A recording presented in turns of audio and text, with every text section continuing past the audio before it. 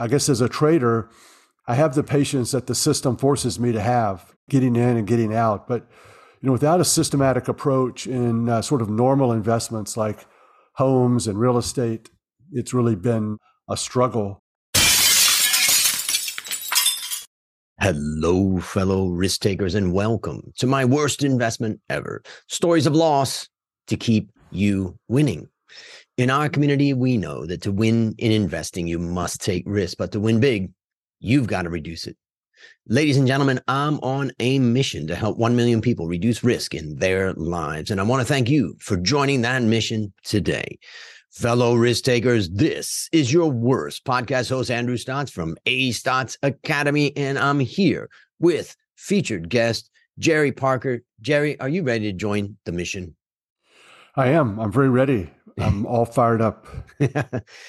I've been preparing for this because I'm interested in what you're doing and I'm interested in the different aspects. And I also think that for my audience, there's some real value in what you're doing. One of the things that I'm going to say before I introduce your bio, introduce you, is that in the academic research, what we've learned that it's very hard to consistently beat the market. Almost every single way that we try to do that, it doesn't persist. But there's one strategy that seems to have some sort of persistence, and that is a strategy of momentum. And so Jerry's an expert on that. Jerry started his trading career in 1983. That was when I graduated from high school in the Richard Dennis Tuttle program. He started Chesapeake Capital in 1988. Chesapeake manages about $200 million in private funds, mutual funds, ETFs, and managed accounts. All of the trading is done using a trend following plus nothing approach. The funds are maximally diversified and include bond, commodity, and currency futures, stocks, crypto, and foreign exchange forwards. Jerry is active on Twitter and Twitter Spaces. You can see him at RJ Parker JR09. And he does every Friday morning, he does a Twitter Spaces. I'll have links to his Twitter and other stuff in the show notes. Jerry, tell us about the unique value that you're bringing to this wonderful world. Oh, well, the unique part really is unique from the typical managed futures CTA that uses trend following is we don't add anything to the trend following. So it's trend following plus nothing. Although we are trend following everything that we can find, liquid markets around the world, exchange traded, that add diversification to the portfolio. And one of those major markets that we trade is the stock market in the US stocks and European stocks. And that's very rare for a CTA to trade stocks. They usually just trade the stock index futures in order to get that stock exposure. But we felt like we would get better diversification by choosing a large portfolio of equities, on purpose choosing them to create this diversification. And then also we're hunting these outlier trades and trying to find the big trends. And typically 10% of our trades are going to make all the money for us in any one year. And the rest will be sort of small or break even. And we're going to find more of these outliers if we're trading these individual stocks, long and short, versus trading an index. So most CTAs will market themselves as crisis alpha for equities and allocate a small percentage of your portfolio that contains stocks and bonds to manage futures. But we sort of said, well, let's give people the option to trend follow the stocks themselves. So the stocks, they need some help. Every market that is out there needs to have a trailing stop and a stop loss, a place to get in and a place to get out so you don't have these big drawdowns. And let's just apply this wonderful trend following directly to equities. And so we think it's a very unique, and it is a very unique product, and especially in the ETF format that we just came out with about 3 months ago. Yeah. And I think when I think about the people listening to this, there's two groups that I think would find this discussion interesting. The first is people who are just interested in trend following, and they've been learning about it. They've been, trying to understand more. I think you'll learn a lot in this discussion and learn a lot by following Jerry on Twitter. But also there's other, let's say, more institutional or family office that are managing a portfolio, and maybe they're managing that portfolio based upon, they like value stocks, or maybe they're looking at quality growth or growth at a reasonable price. And those are, different strategies that work sometimes they don't. But by being pure trend following, as you say, trend following plus nothing, in theory, owning a portion of your strategy could provide benefits to that overall portfolio. Would that be correct in saying that? How would you, talk about that? I think so. Part of it is coming from our choices of stocks to trade. And then part of it is the trend following overlay. It's going to give a different type of performance. Sometimes trend following fails miserably. We're getting into the worst thing now. Yeah, so I can remember sometimes it just fails horribly. Whenever there's a V bottom, the CTAs kind of get in, and then all of a sudden it goes down a little, but then it rallies, like COVID period or different periods where the market just sells off very quickly, and the trend followers can barely get short. And then by the time they're short, it rallies back to new highs. So that's not going to work out that great in a trend following strategy. But sometimes that doesn't occur, and the CTAs really do add value, and they are able to get in the stocks at a good period and then start taking profits when the trend in each individual stock starts to turn around, and they have the stop losses. So it can be a very different type of strategy overall, and you're not doubling up on your stocks when you add trend following stocks. But of course, our funds have half of the portfolio is not stocks. So the whole fund's performance is going to look quite a bit different than just about anything, really. And when you talk about, the challenges of trend following during particular market periods, I presume that's what draws trend followers into blending in other strategies, thinking, okay, I've got to try to protect for that period. And how can I make sure, that type of thinking then draws them into add something to the trend following approach. Would that be correct? I mean, how do you see that? Yeah, well, trend following is a very bumpy ride. You're taking these small losses, maybe 60% of the trades are losers, and then you're just hoping and praying for these outlier trades, these big trends that are going to make all this money. And then you got to hold on to them for a long time. You can't get out too quickly. They have a tendency to be volatile and give back profit and try to shake you out of the trade and get you to get out quicker and take smaller profits. So people are always trying to figure out ways to minimize that volatility and that bumpiness. And we've chosen to do that by trading more and more markets and trying to do it that way. But a lot of CTAs do trade trend following plus a lot of other things, that different micro strategies that probably don't help very much in the long run, but they can definitely help smooth out the performance in the short run. The trend following itself is going to be the heavy lifter. It's going to make all this money. And I do understand why other managers do add in other strategies, even though we've chosen not to. And let's just define what trend following is and what trend following is not, maybe in your most simplest way of explaining, keeping in mind my mother's listening. Well, essentially taking small losses or limit the losses to a smallish size and then letting profits run. So if it's a profit, you're going to handle that trade much, much differently. You're going to be bold with it. You're not going to be eager to get out. You're going to sit with some volatility and some profit give back. But if it's a loss, you're going to try to kill that loss pretty quickly. All of these parameters and ideas need to be vetted with some sort of back testing analysis to see what's actually worked in the past. If you're going to use breakouts, or you're going to use moving averages, what is your look back period going to be? How long, what sort of trends are you after? Long-term trends or short-term trends? When I first started trading, we traded pretty short term, and now our average holding period is about a year. So we don't try to get in and out. We try to ride these really long-term trends, like the bond market, the short bonds that we've been in for a year or two, and that gets all the press these days.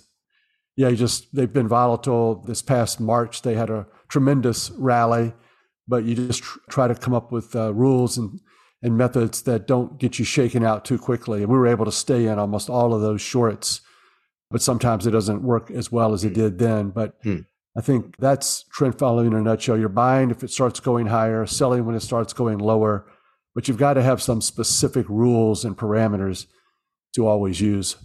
And what's the level of turnover roughly in your portfolio annually?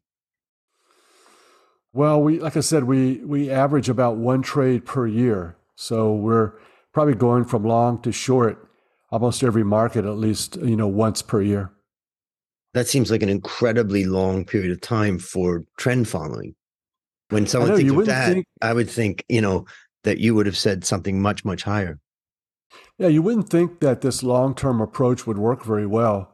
But the markets these days are very choppy. And there's so many people in the markets doing different types of trading, computer trading, and relying upon, certain types of styles and back testing. And so you'll get these nice trends, but they just have a tendency to be very choppy. So you want to have a methodology that stays in the market. And this is how we sort of get paid. We try to figure out, we want to stay in as long as we can and maximize the potential in these big trends and not get out too quickly.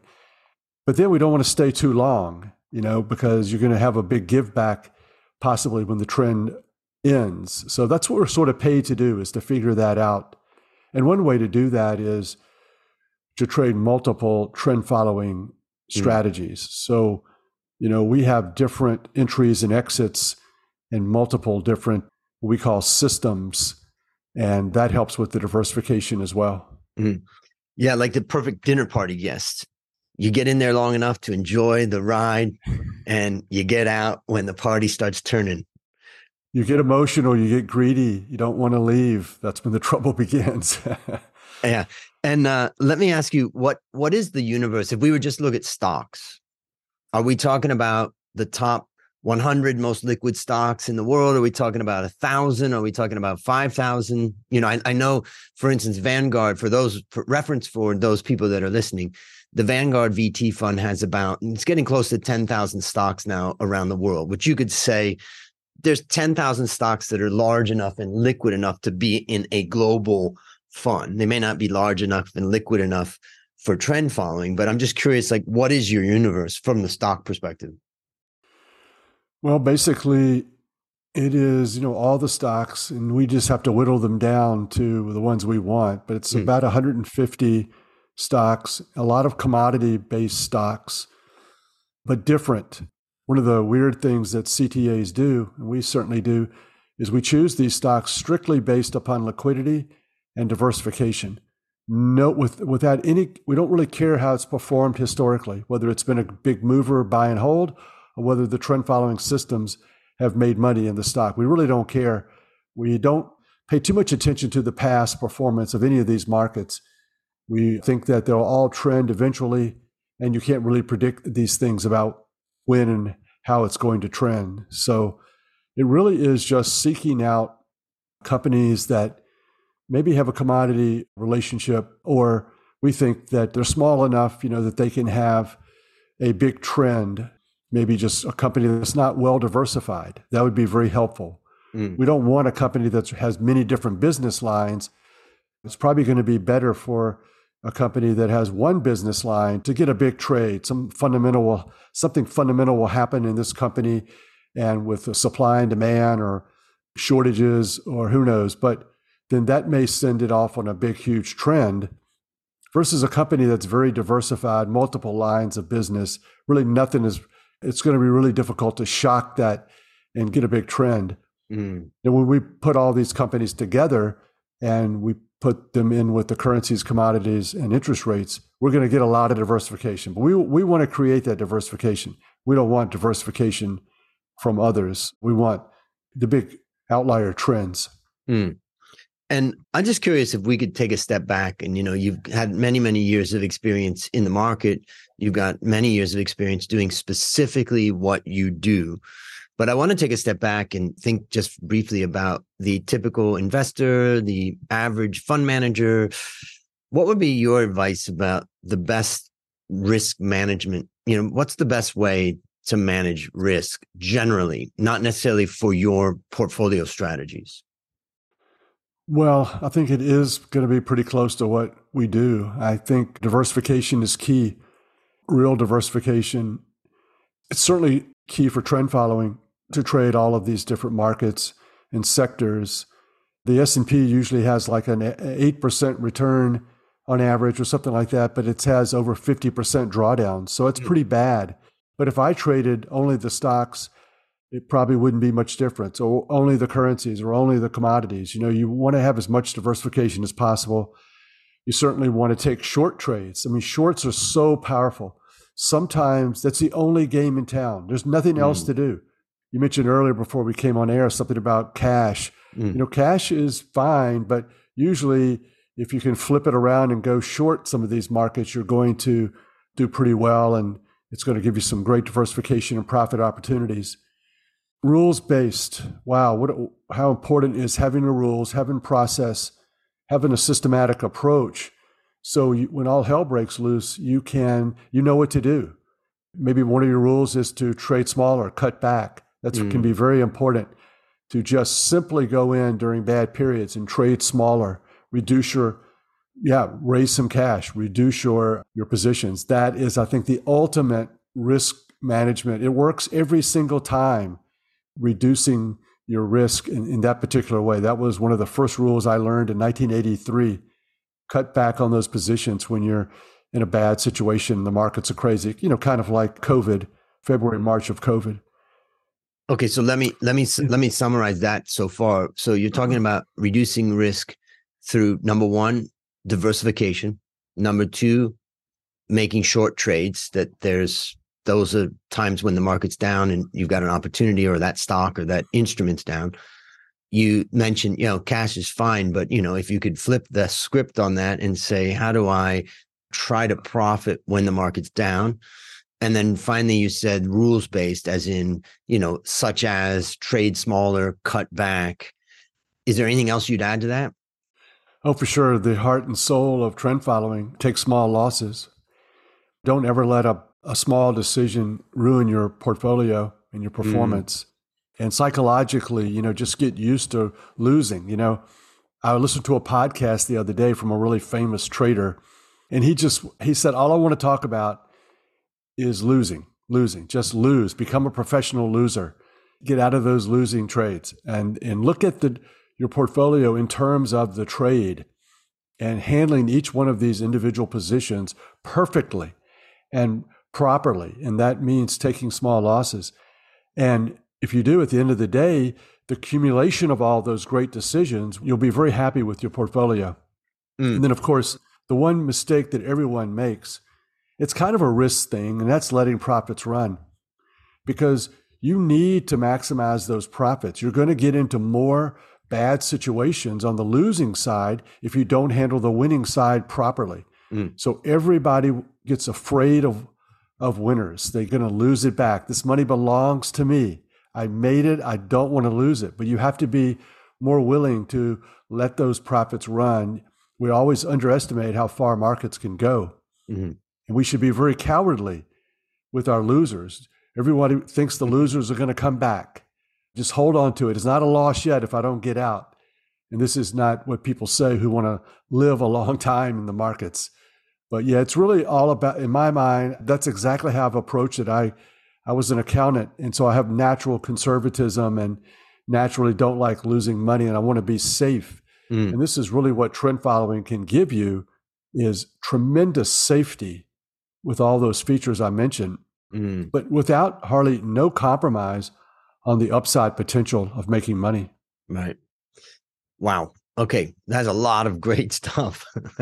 I've got more questions, but I think we ought to move on to the main point of this podcast, which is, now it's time to share your worst investment ever. And since no one goes into their worst investment thinking it will be, tell us a bit about the circumstances leading up to it, and then tell us your story. Well, I think I've had some bad investments before, And when I first started in the investment business, one of my mentors, a really famous, wealthy person, he told me, outside of trading with all my investments, I don't think I ever made more than the treasury bill rate. And at that time, I didn't really know what he meant.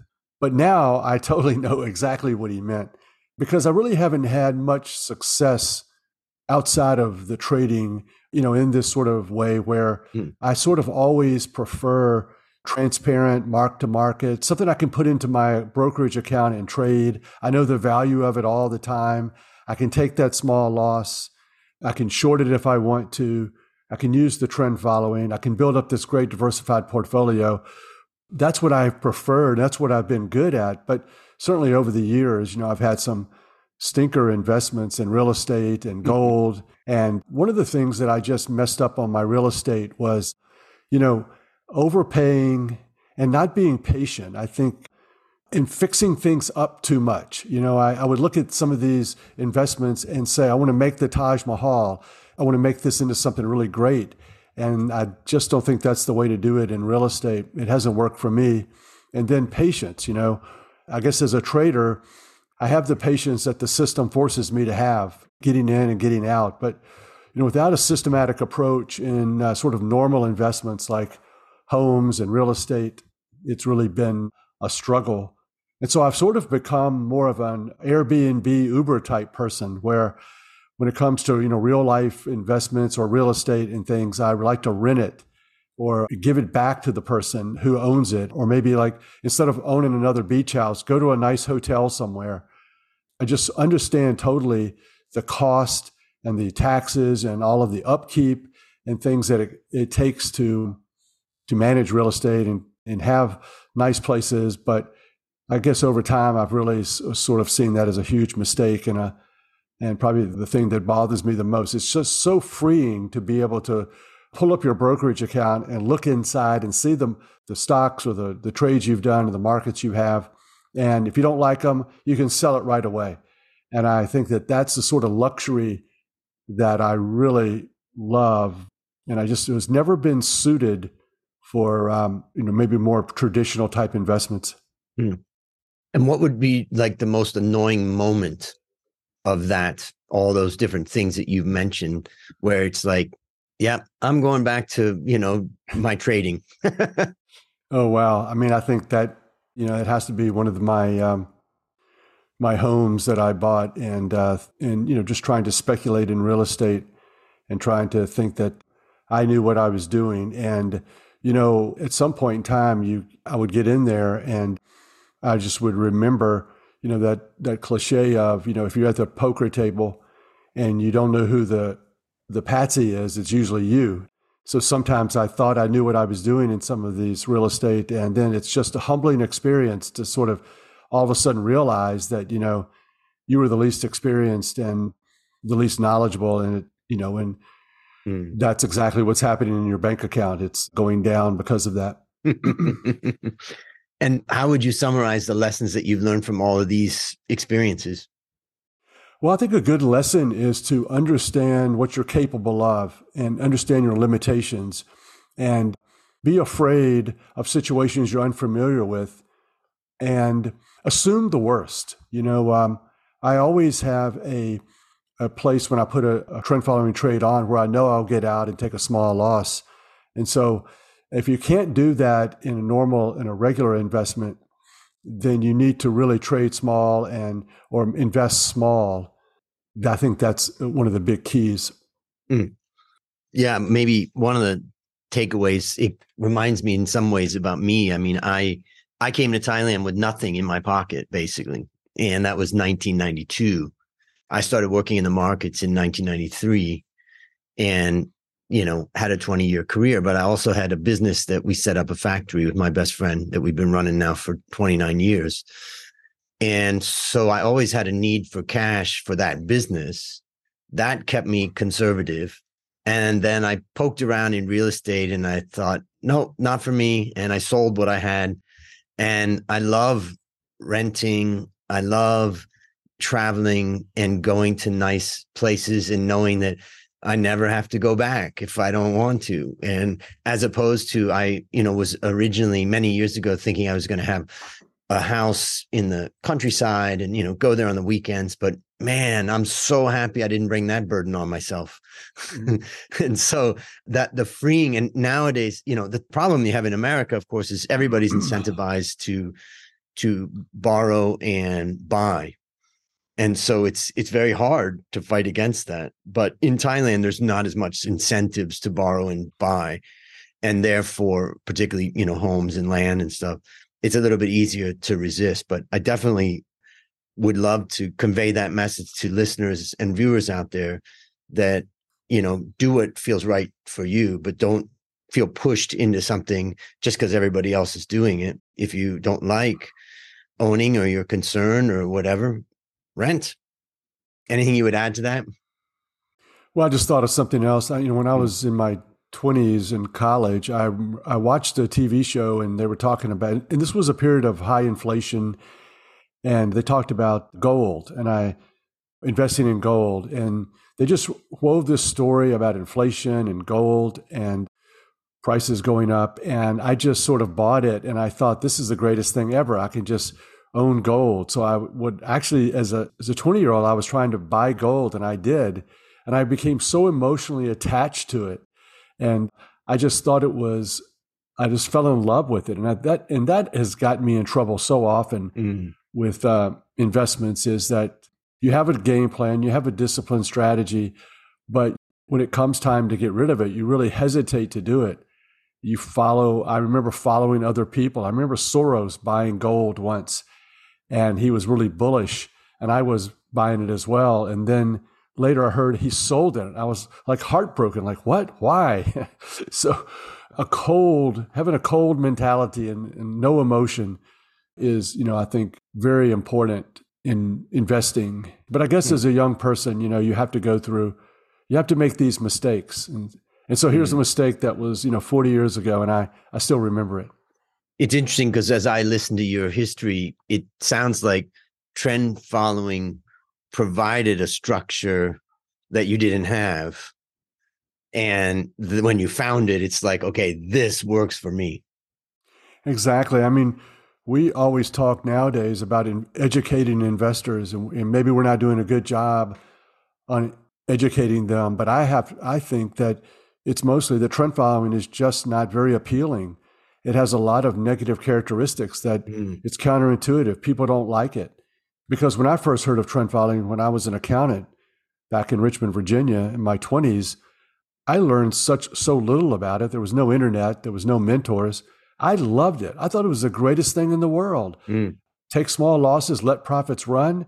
I mean, how much better could that be? And then I heard about leverage and diversification and shorts. And I was like, sure, that probably works well. All I've ever heard about is stocks, but I can see, shorting or trading other types of markets and using leverage. I was so totally open-minded, and I just loved it.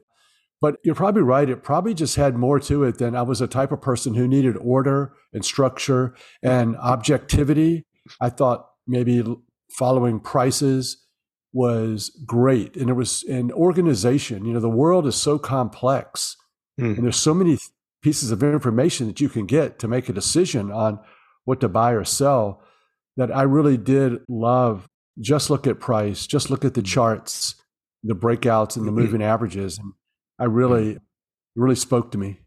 Yeah. When I was thinking about what you were saying, I was thinking, let the market do all the hard work. The fundamental analysts are upgrading the price or the value, and the price is starting to move. Well, that's what you're trading on in that particular case, possibly because you're trading what's happening, in the market. Now let's think about a young person, as they're facing this world of financial opportunities. It's so broad, as you've said. And let's focus in not on the trend following aspect, but on the worst investment ever and the challenges that you faced. What would be one action that you'd recommend that they take, as they're starting looking at all these assets and all these opportunities that would help them avoid suffering the same fate? Well, I think the most important thing, is a mentor. and getting a mentor and working for someone, maybe not the highest salary, maybe not exactly the greatest, but a great mentor in a field that you're passionate about and learn from them. And that's what I did. But another thing, I was ready.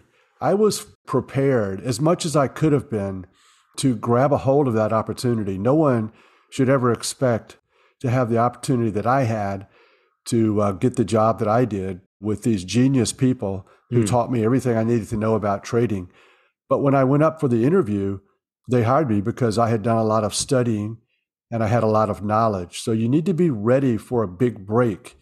And maybe your break won't be as big as mine, but I wouldn't have gotten it if I hadn't been ready. But it definitely cemented in my mind how important it is that once you, even after you graduate from college or you have experience, continue to find that mentor who can guide you and lead you and really put you many, many steps ahead of where you would have been. Because I don't know if I could have ever figured, all of this out on my own. Like, it wakes me up at night sometimes when I think about it. Like, what if I hadn't have gone to Chicago or answered that ad in the Wall Street Journal? Where would I be today? You gotta get these breaks in life and you have to maximize them. Taleb wrote this book, and I forgot the name of it now, but in this book, he says Anti-Fragile or Fooled by Randomness or Black Swan. Yeah, the Black Swan. He says one of the most important things to do is to go to cocktail parties in Manhattan. And what he means is settle up next to really smart people and get their coffee if you have to. Do anything to be with them and be next to them. And I should have kept going with that because I didn't spend enough time with Richard Dennis and Bill Eckhart. I only had 4 years for that program.